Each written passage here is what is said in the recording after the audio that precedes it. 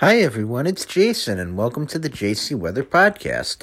It's Monday, November 13th, and we are waking up to a chilly morning, and we do have the freeze warning going on for southern Nassau County. Now, this week it's not going to be too bad. We are going to see temperatures rebound. And we're also going to be mainly dry. So we've got this cold high pressure system that's going to dominate the region today. And aloft, we're going to have a split flow and not a lot of amplitude. So we're going to have a few cool days with dry conditions. And we're mainly going to be affected by weak northern stream systems until the end of the week. Then we're going to see this potent northern stream system affect the area towards Friday. And that's going to come with a big warm-up right ahead of it. Then we're going to see a cold front cross the area Friday night. And we're going to watch if the northern stream phases with anything in the southern stream, because there's going to be a lot of moisture, but not much amplitude. But there could be one southern stream shortwave coming through at the right time. Either way, that's going to be our best chance for rain over the next several days. So for today, your Monday, we're going to start out with sunshine, but then we'll cloud up in the afternoon. We've got one little shortwave moving by. Perhaps there could be a sprinkle. So highs are going to be relegated to the upper 40s.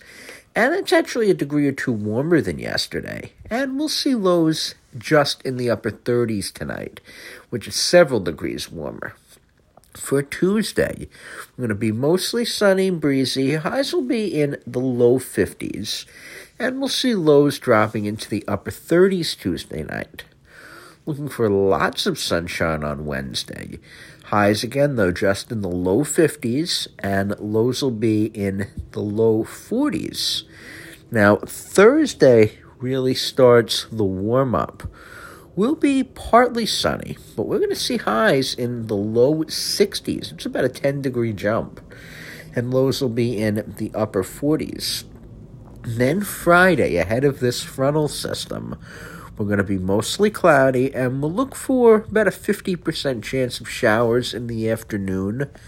Highs right now look like they'll be in the low 60s. Depending on how the timing works out, we could be a little warmer.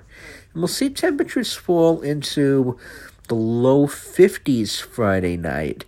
And that's when we're going to watch Friday night into Saturday to see if this is just some scattered showers or if this evolves into a heavy soaking rain, if we get a strong frontal wave develop, if we have phasing with the northern and southern streams. But that's still a number of days out.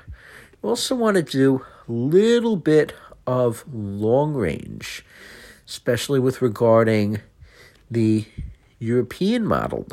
So we've got some information that the El Nino may underperform. The Euroclimate models indicate an overall colder winter for the eastern half of the U.S. They suggest a warm December, but then a colder January and February. Also, the extent of the strong El Nino's impacts does depend on exactly where those warm sea surface temperatures are located, and this could be further east this time, near the Galapagos.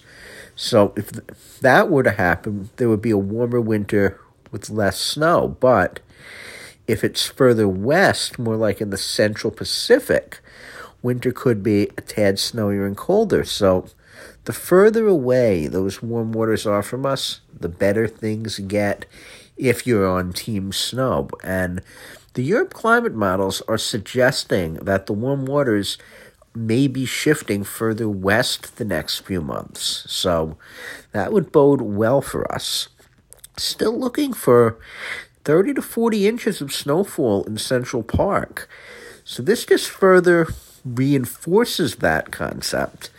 And the facts that what we're seeing is that the usual effects from a strong El Nino might not be as extensive this go-around. I'm Jason, and thank you for listening. You can find out more by going to JC Weather NYC in Long Island. Thank you for our 7,000 members. You can follow us on Patreon at JC Weather as well.